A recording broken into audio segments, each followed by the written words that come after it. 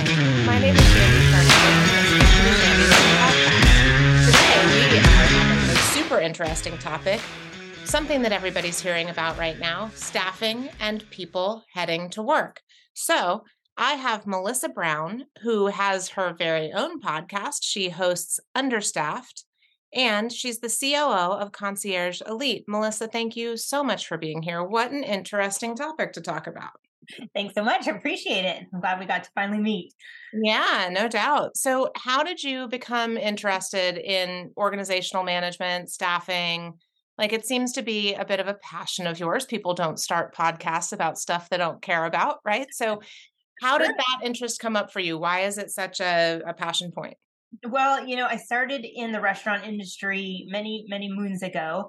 And through that, I really found a love for training people and training staff, training them right, and really kind of nurturing people. And when I did that, I worked with a pretty world renowned restaurant that's a franchise, and they didn't have a training program. And so I really found myself immersed in providing that. You know, um, People go into the restaurant industry and they're just basically left to their own. And I said, no, this is not the way it should be. So training and development kind of became a passion of mine. I think it's about 25 years ago now. And at that time, I had just kind of finished raising my children. And I was like, well, I've gotten that over with. Maybe it's time to go back to school. So I decided in my early 30s to go ahead and go for my master's degree with a minor in human resources. And that organizational management really kind of fit with me because I love to put process into place in businesses. I love starting businesses and getting them set from the ground up, really getting that strong foundation. So in that training and development really came developing people, finding process, helping businesses that were struggling, helping franchisees that were struggling in the restaurant industry, and giving them a strong foundation to grow from. And through that, I worked those restaurant years and then decided that that gig was done for me. It was it was a hard grind that I worked 10 years plus in, and I was like, okay, time to do something else. And so I really put my entrepreneur spirit and that hat on and went to a company that I was did training and development in the medical field, and trained front desk staff. And that I did in a remote setting. And, remote is not new as of COVID. It was many, many moons ago prior to that. But I think COVID really brought out the best in what remote work could provide for people. And so through that, working with front desk staff and training them, it was like, hey, great, you can train my staff, but if I don't have any, then you don't have a job, and then I am suffering over here. So how can you help solve that problem? And that's what I just did. I went to work on creating a business that really could help provide remote staffing and remote front desk to the healthcare and veterinary industries. And COVID then, of course, brought about really in solidifying that remote work could be a possibility and should be a possibility in most businesses. And so of that came Concierge Elite. I love it. I think it's so cool. I mean, so from a pandemic perspective, here we are 3 years later. All we hear about is nobody wants to go to work, nobody wants to work, blah, blah, blah, right? Right. And Yeah.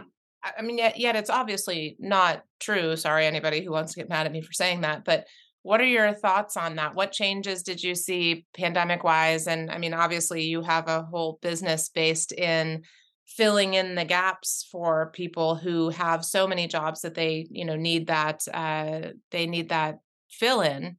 Yeah. What's the story? What are your thoughts? Well, I think that COVID really, again, solidified the fact that remote work can happen and does work. I think that prior to that, people didn't know if it was going to work for them. They felt like they had to have a butt in the seat, and especially at the front desk. Yeah. And what it showed was that's not true. You can accomplish a lot, 99% of the job remotely. And so having that happen really kind of pushed forward, I think, the inevitable. When we talk about the generations that are in the workforce right now and the ones that are entering the workforce, one of their main drivers of what they're looking for in an employer is that they're flexible, that they can provide flexibility. Generations before were looking for pay, benefits, healthcare, all of that. That's number one and two. Now in this workforce, number one, two, and three is going to be flexibility. After that comes pay and benefits and healthcare and all of those things. And so one of the main things that they're looking for is this flexibility. Well, in that comes remote, it comes, with different kinds of schedules, all of that. So what we're finding is that generation already was wanting that. What it did was prove that it could happen. And so now you have a workforce that's saying, hey, I've always wanted flexibility. I want some work life balance. We know it can happen. And so then that's what I'm looking for in my employer. There was a statistic out that said that this year, right at the end of the year on Indeed, it went from 18% of people paid advertisements out there, paid, things, that 18% of people were advertising for remote. In December, it dropped to 15%. There's a difference there. And really what happened is I think that our employees or our employers are starting to say, hey, okay, I think it's time to go back to the workforce. I think it's time that everybody comes back to the office. They're getting scared of not having the control over the employees that they think they should have, or being able to micromanage, or whatever it might be. But I think it's really dangerous. I think it's really dangerous because, again, this generation is looking for flexibility. It's their number one and number two thing that they're looking for in an employer. So COVID brought about the possibility, showed that it was possible, and this generation now demands it. So when we're saying that we can't find good people, maybe it's that we haven't changed A, how we're looking, B, how we're employing, and we're going back to our old ways. And really the good people are there. You're just not providing them a package that they can relate to. So what are the types of jobs that you feel can be remote versus can't be remote? I mean, obviously you can't be a server in a restaurant remotely, just as an example, right? But what are the other types of things that you would say hard no, can't be remote? And then, I mean, pretty much everything else, I would suspect that you would argue that any real office job could be done remotely. I mean, I'm on that side too. Yeah, you're pretty much talking any kind of administrative role. So any front desk. I primarily focus in front end jobs, and that's what we do. So front end, so any kind of receptionist, anyone who answers the phone, anyone who primarily does, let's just say, administrative work. So 95% of their job is administrative. So if you're saying to me, well, that's great, but my receptionist greets people. Well, now you rethink that job. So you say, hey, 95% of that job is going to go to somebody who's remote, who can lower my overhead, I can really pick the cream of the crop because I'm not limited by boundaries. Because when you're hiring an office, you're limited, 5, 10, 15-mile radius within your location. Totally. Now you're no longer limited by boundaries. You can find the best of the best. You can go out, find a culture fit for you. And then you give that 5%. Okay, now you're my client specialist. So now you're going to bring that person in. You're going to welcome them. You're going to focus in on what they need, our services. You can upsell, you can cross-sell, whatever your job is, right? Now you can really capitalize it, and you can cross-train. So now that person is no longer just the receptionist answering phones continually and booking appointments continually, but now they're really focusing in on the customer, providing exceptional customer service. So when you do this and look at the jobs, I'm going to say anything that's administrative, anything that requires the computer, the phones, anything like that, definitely 100% can become remote. Anything that you have to hands-on touch somebody or be face-to-face and that sort of thing. I talk about medical a lot. Of course, those techs have to be in office, but they're finding great new ways, right? Telemed, all of that sort of things are coming out. So there's huge possibilities in almost any role. I have in my head, as you're talking, the front office of my pediatrician's office, and they have like 6 people behind the desk. Mm-hmm. And yet there's never anyone available to like talk to you when you walk up, right? You have to like write on the little whatchamathingy your name, and then you go sit down, and then eventually they'll call you up to take your copay or whatever. But they're so busy doing other things on the computer, on the phone, whatever the case may be. There's like 0%, hey, how are you today? Right? It's just interesting to listen to you talk about that. They could have one person back there, 5 people at home. That one person does nothing but say like, hi, and swipe your credit card. Yeah.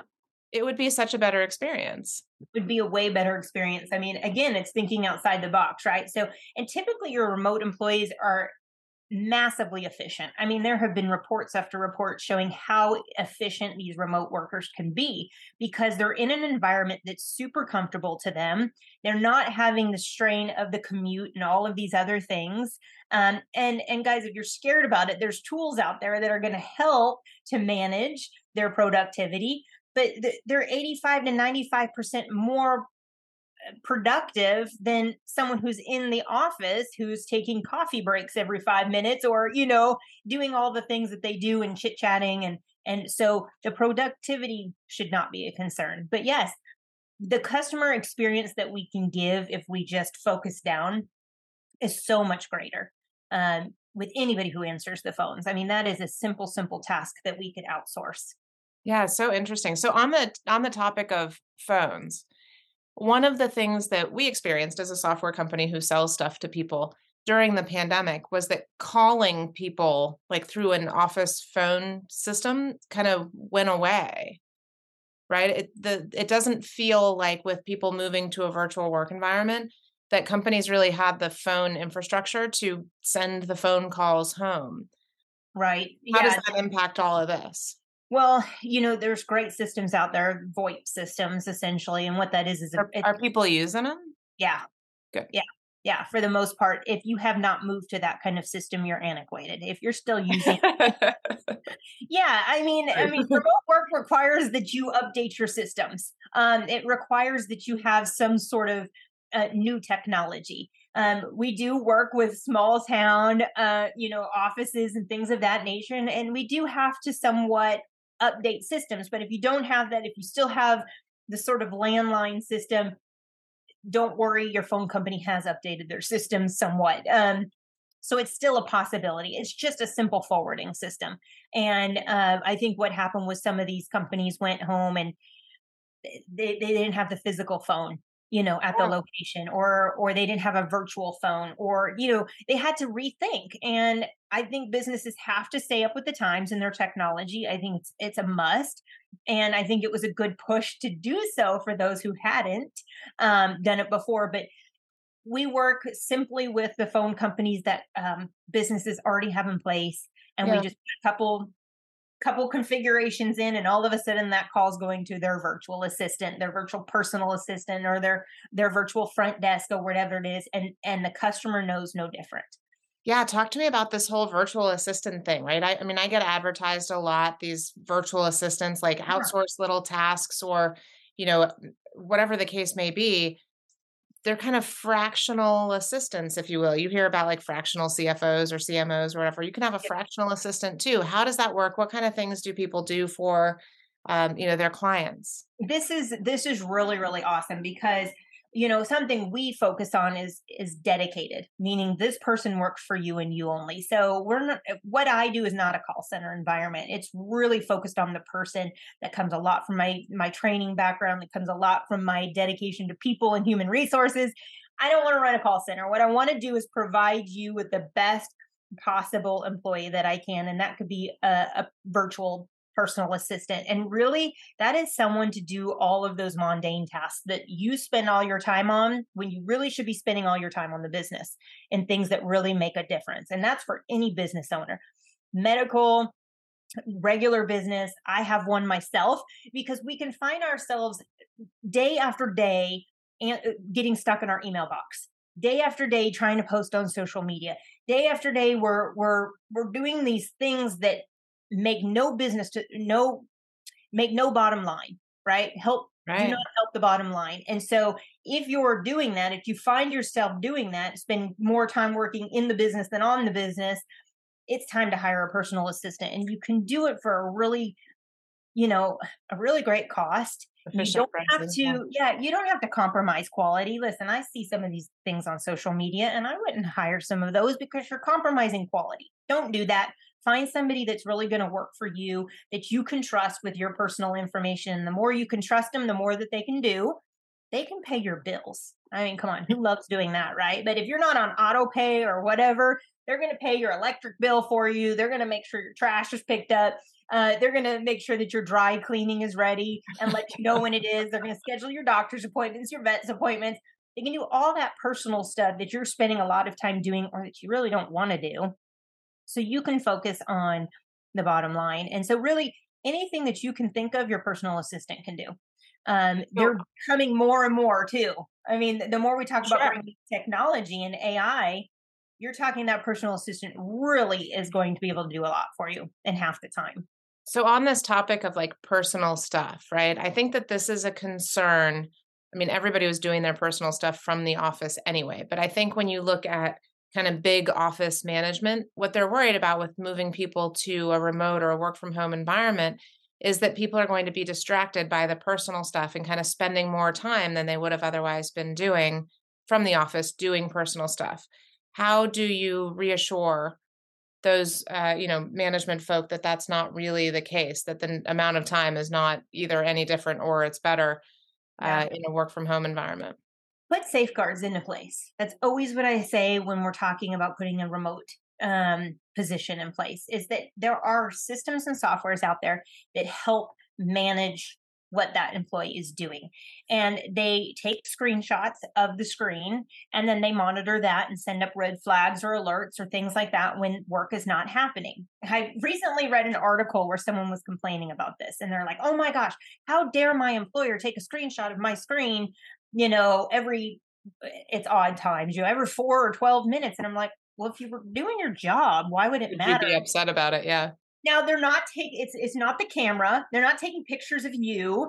They're just taking pictures of your screen because they want to be a good steward of their time, their money and resources and dollars too. So yes, there's going to be some flexibility there, even with our workers. Okay, fine. The screen didn't move that 30 seconds, right? Okay. That's not what we're looking for, but we're looking for patterns of inactivity. We're looking for patterns of time where there's stuff on the screen that doesn't belong on the screen, shopping Amazon or personal chats. You're looking for that kind of stuff. And that's the stuff that's the red flags. So there are great technologies out there and timekeeping technologies that enable you to kind of track. Are they doing that for office workers also? Because I mean, those same exact things happen. That's not a work from home thing, right? Not a work from home thing. And I don't think people are putting it in practice, whether they don't know it's there or they don't know that they should have it. Because I think they think that they can just walk up and see. And I think this is a common misconception. When I began the training with the front desks, one of the things I did was monitor calls, listen to the calls, listen to what was being said, and seeing if ultimately that person was booking appointments, because that brings in the money. Right. And what I would ask is, hey, do you know what your front desk is saying? And they're like, well, yeah, I mean, yeah, sure, I know what they're saying, right? And what the fact of the matter is no, they had no No idea idea. that their front desk was never booking appointments, that they were giving advice, that they were giving competitors, they were sending them here and there. Money was not coming in the door. And all of a sudden they're thinking, well, of course they're doing their job and booking appointments or doing this or that. They're sitting there. I can see them. They're on the phone. Right. They're on the phone. Right. And so they had no idea, even sitting in the office next to them, that they weren't doing what they were supposed to be doing, which is ultimately to get business in the door. And so, again, call recording, big one that people weren't using. And I think now has become more and more popular. So this timekeeping as well. If businesses aren't using it, they should. They should be going and looking. Again, all you have to look at is remote timekeeping systems out there, and there are lots of them. You find one that works for you, does what it needs to do for you, and man, it's going to do all the reporting. It's going to send you notifications if there's, things that aren't supposed to be on the screen and things of that nature. So really protect your money as well.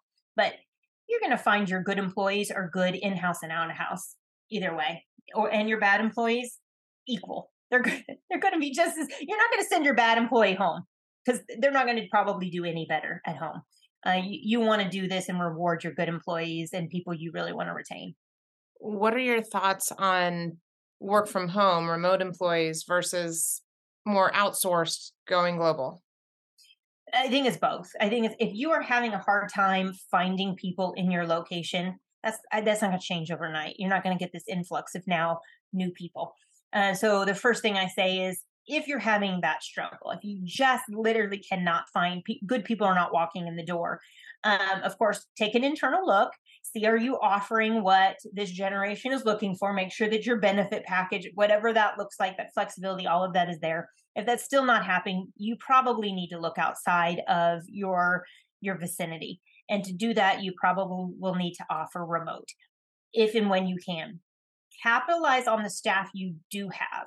So again, if I take it in a clinical sense, is take those people you have, cross train them, and put them into other positions, invest in them, because you have to have them with the patient. You have to have them face to face. Take those other positions and outsource those, and find a way that you can find great people to take care of people over the phone, do the intake, do the insurance verifications, do all of that, and do that while lowering your overhead, because you're capitalizing on the people you have and kind of reducing the wage when you're hiring remote. And people take a reduced rate because they're not having to commute. Plus, if you're in California and hiring and the average wage is $25 for a front desk, you can hire in Texas where it potentially is $12. So you're really losing the borders because the cost of living and things of that nature. So of course you can do that, and then you can do global as well. Yeah. So it's interesting. I had a guy on many moons ago who owned a restaurant, and he outsourced a lot of the things, marketing and social media and all this stuff. And basically what he said was, I'm good at running a restaurant, and basically anything else that I have to do that is not my core competency, I outsource. Like, why do I want to learn to do something that is not what I'm good at? Right. Like, I can pay somebody else to do it. And it's a much more efficient model for the use of my money. And, I hear kind of the same, what's the word I'm looking for? Like the same undercurrent Right. Yeah. From you too, which is pretty cool. I like when guests back each other up that way. Yeah, well, it's very much true. It's very much true. It's do what you're good at. Yeah. I tell our doctors, do what you're good at, which is taking care of your patients, and allow other people to do what they're good at. And that's going to be, on the front side, it's going to be that administrative work and things that you really can do. They can do quicker and more efficiently. One of the things you've mentioned a couple of times about this generation that's either entering or has been in the workforce for a minute, what they're looking for. So number one, flexibility.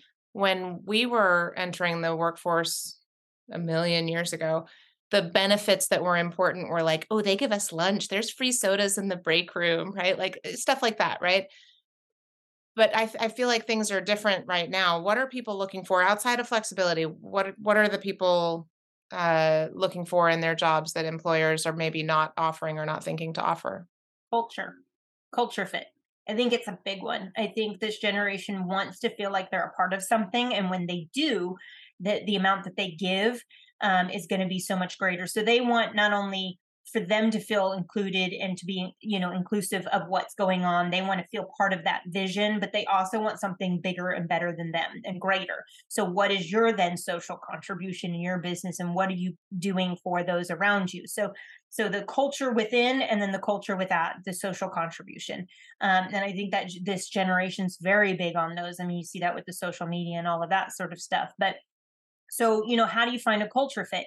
I was talking about this on another HR podcast recently, and I said, you be quiet.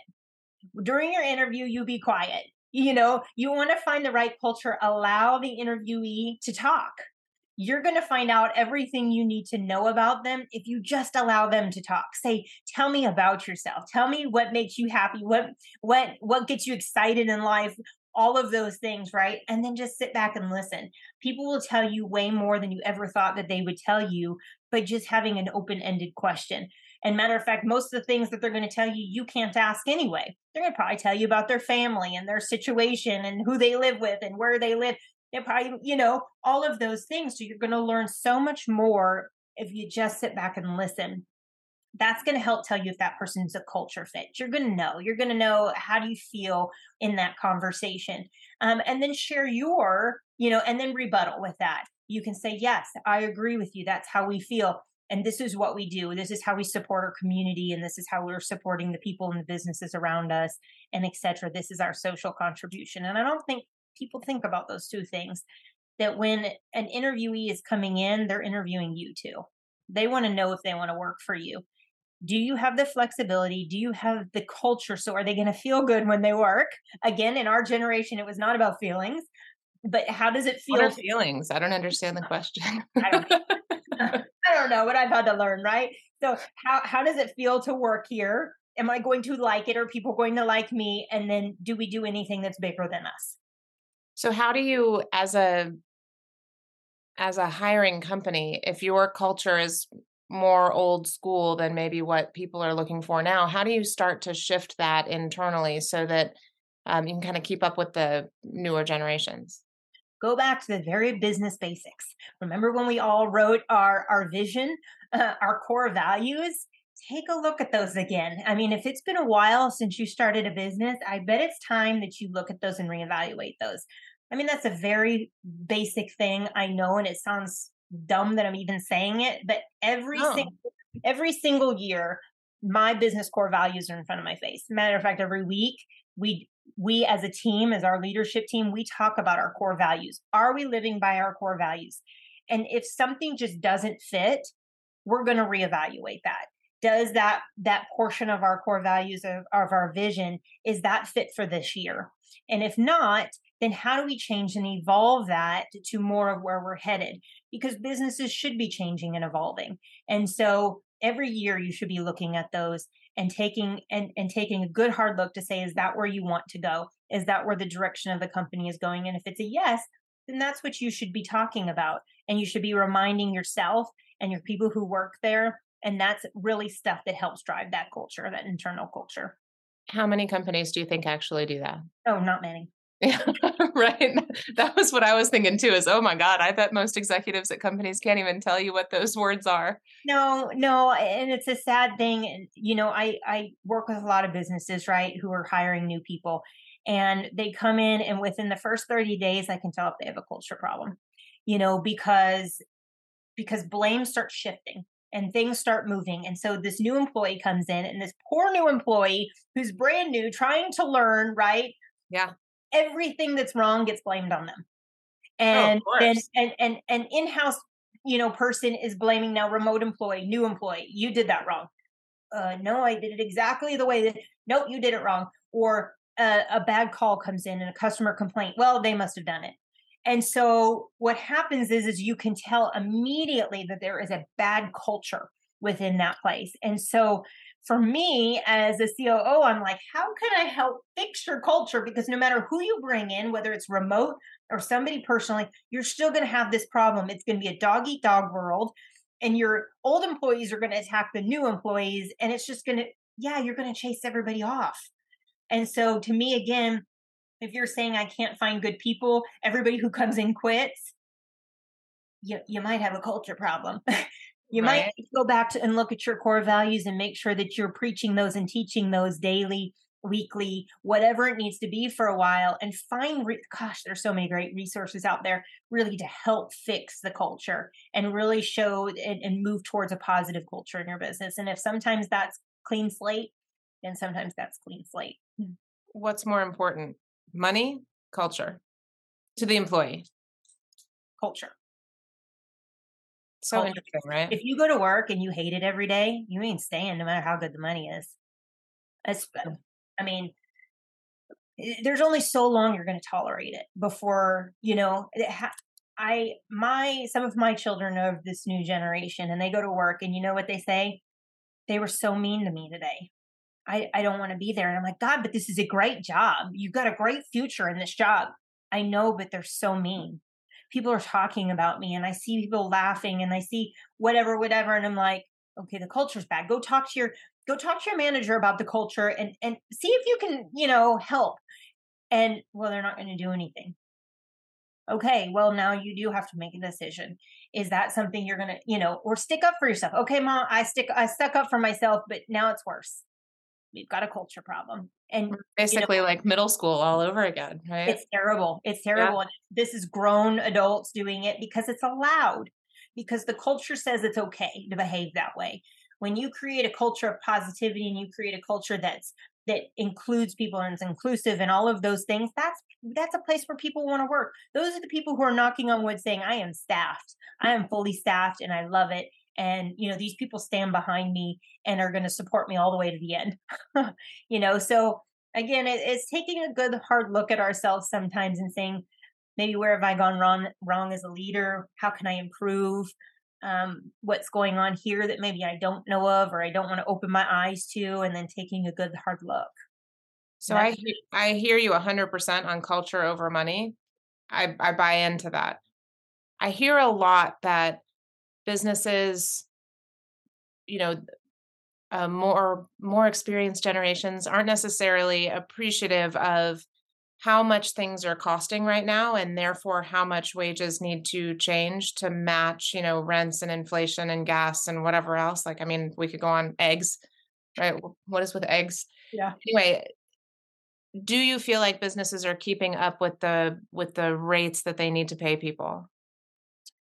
I think that they're trying, and I think that that's dangerous.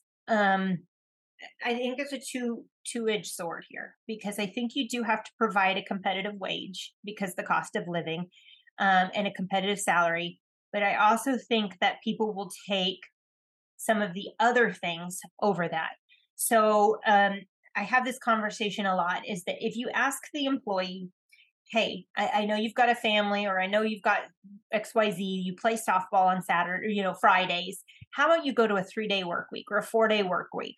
How does that sound for you? That way you can have Fridays off, you can do softball, et cetera, et cetera. And, we won't increase your wage this year, but we're going to offer you this. How does that sound? I bet if you find their currency, if you find in your employees what they really want, what will truly make them happy, I bet most of the time some of that flexibility, changing things up a little bit, is going to improve things. Hey, how about you go work from home 2 days a week, come in 3? Would that help you? Would that ease the burden of some of that gas money that comes in? Oh, well, actually, yes, because I drive 20 miles to work every day and in traffic, and it's hectic, and that's 2 extra hours away from my home, or my animals, or whatever it is, right? So everybody's got a different motivation. So I always say, again, ask the question and then listen. Yeah, then listen to the answer. We do so many employee surveys, right? And then we never take anything and put any action behind it. And it kills me. An employee survey is not good if you're not going to, if you're just going to leave it on paper. Right. You're only looking for the answer that you want to hear, not the answer that needs to change. Look at it, listen, and put it into place. Where can people find you and your podcast and Concierge Elite online? Yeah, go to conciergeelite.com. Super simple, right? melissa.b@conciergeelite.com as well. At the Concierge Elite as well. You can get my email. And then podcast is Understaffed, and it's really on all platforms. So you can hear us talk about similar stuff right here, the staffing industry, leadership, what it takes to be a good leader, all of those things in this day and age. So yes, absolutely. Perfect. So then I forgot to ask you in our pre-show, because I never have another podcast host on, but now it's time for my favorite little closing game with 2 truths and a lie. So you're going to give us 3 facts about yourself, one of which is not true, no particular order, and do not tell me the answer. Okay. So my 2 truths and a lie. I am a big hockey fan. I have 7 children, and I love animals. I like it. You didn't rat yourself out on any of those in this conversation. Melissa, thank you so much for being here. What a great conversation. I feel like we could do an entirely separate episode just on the training piece of getting people up and running. I wrote down here in my questions training, and then we didn't talk about it. But so now you have to come back. But thank you so much. Honestly, the great conversation. Listeners, as always, thank you so much for sticking around. This has been the Shandyland Podcast, and we'll talk to you soon.